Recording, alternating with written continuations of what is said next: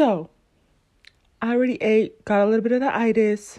But so I won't spend very long on this one. But I heard some news today that added more ammo to why I feel like I'm really gonna enjoy making more women millionaires in the capacity that I know how. I'm in the process of becoming one. And there's, just like with everything else, I have to work my way up through the ranks and adapt and step into everything that means with that and the self-development that comes with that. And but there's something special and significant about women having a woman that has her own. And I talked about how one of the places I go to, these are wealthy people. So, and I think sometimes I don't even know to the full extent, as it should be, right? As it should be, just how much comes with it. But I talked about how there's a sugar daddy guy that's there. And you kind of know it's bad when my mom knows that the guy's a sugar daddy. And I had seen her before, and I'm like, yeah, she's out here like for those of you who are like way back old school, no, have been with me, you remember the story when I told you about it, and I was joking about it.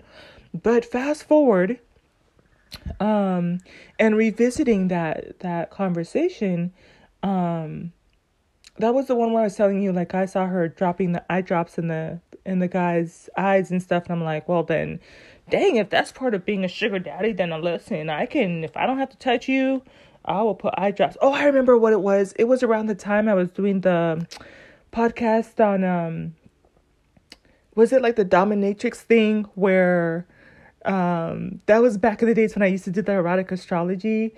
And I think part of it is because I was looking up stuff on the, Michelle Obama's internet. But, and so something came up about this woman that she will punish guys and they pay her to punish them and type of thing and stuff. And so, but that was around the time that, I got to see who she was, because I'd always heard about the sugar daddy guy and stuff like that. So fast forward, people are a little bit more comfortable and a little bit of gossiping going on and stuff. So he's out here. People know how much he pays her, knows her about her sexual performance and stuff like that. And I'm like, one of the things that I would want us to kind of revisit is when Marjorie, which is Steve Harvey's daughter. No. Her mom is Marjorie. Lori Harvey. One of the things that I admired, and if I have to do this life all over again and like reincarnate, definitely has to be as a Black woman. Listen, if I come back reincarnated with all the knowledge that I have now, and I instill in myself things that I can recall to my memory to get there sooner and quicker and collapse these timelines, the female version of myself when I reincarnate would definitely be, I would have an NDA in there, like a non-disclosure agreement. I think that there is so much more to uncover with that, because if it's good for Lori Harvey, it's good for me. That's probably something I would have my niece instate also too. I really legit would pay to, listen, she should sell that stuff on Etsy. Like, I'd be willing to pay a good, pretty coin for it, to kind of just have it fillable where it's like you just replace her name and put your name in there. Because I would say for that woman that's going through all the sugar daddy stuff, I'm not even gonna try to pretend to be embarrassed for her, because every time I see the guy, I gag, right? To me, I would rather you keep your money in your pocket and you just die dry. Like, I'm not gonna touch you, feel you, even be in your presence, And that's the way it should be, because even though he is a sugar daddy, when I tell you I can if I'm out here roasting fading pattern, male pattern baldness guy, and the fat guy, I feel bad for her. And it's one of those things where it's like two things. So two things. $5,000 a month, that's more money than most people know what to do with. Knowing what I know about passive income, I'd be like, girl, get your bag one time and split it.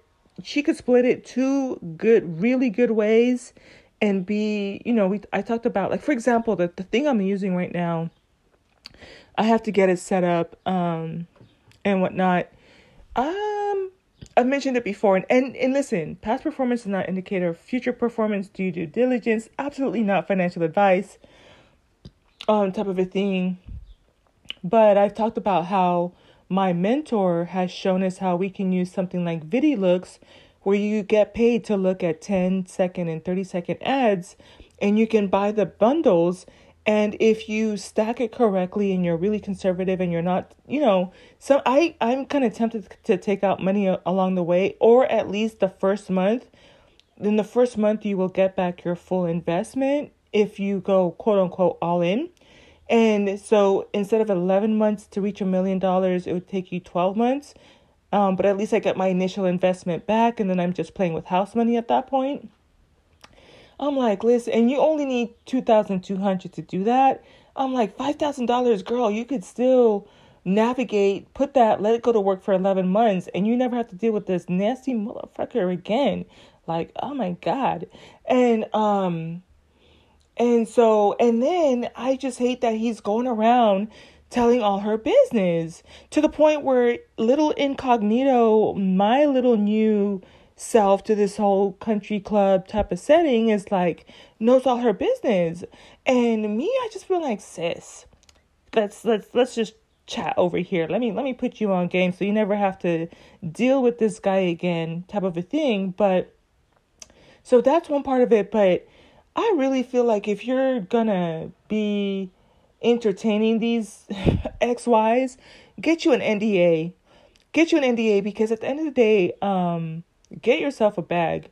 Get yourself some money, right? Because if he's going to be out here, yeah, it's one thing to pay her. He probably feels entitled to tell all these other guys. Because that's why I call bullshit on, even when you talk about fading male pattern baldness guy, from the him and fat, funky and fat podcast.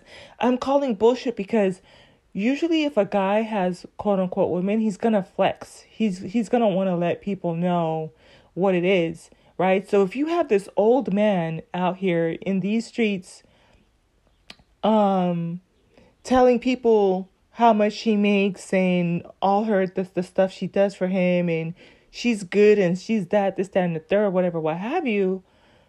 When that young lady asked the male pattern balding guy, if he has a girlfriend or if he's in a relationship, the way he was like hopscotching all over that answer, I was just like, yeah, I spy with my little eye a lie. Okay, no, did this man? So, but I feel like to take it to the next level, I don't even think it's too late for her to do that. But I mean, it's one of those things where the cat is already out of the bag for this area. But what I would do is I would have had him sign a non-disclosure agreement. You think you're paying me X amount of money now? If you go out here telling my business, you're going to pay for that in court. And at that point, I really could do whatever I wanted to do. And let it get back to me that, you spilt my business. You're going to pay. You're going to pay. And there's nothing to be embarrassed about. It's just you're going to pay for spreading my business. And I'm going to say easy way to just get your, get a bag out of it. If I feel like it'd be low key funny. I can't be bothered, but it does fascinate me. Certain elements of life still fascinate me, like dating, because To be quite honest, if I was to get back into the arena of dating right now, nah. It used to be where, I was had a little trepidation and kind of, tiptoeing around certain things. Nah. If I was to get back out in these streets and start dating,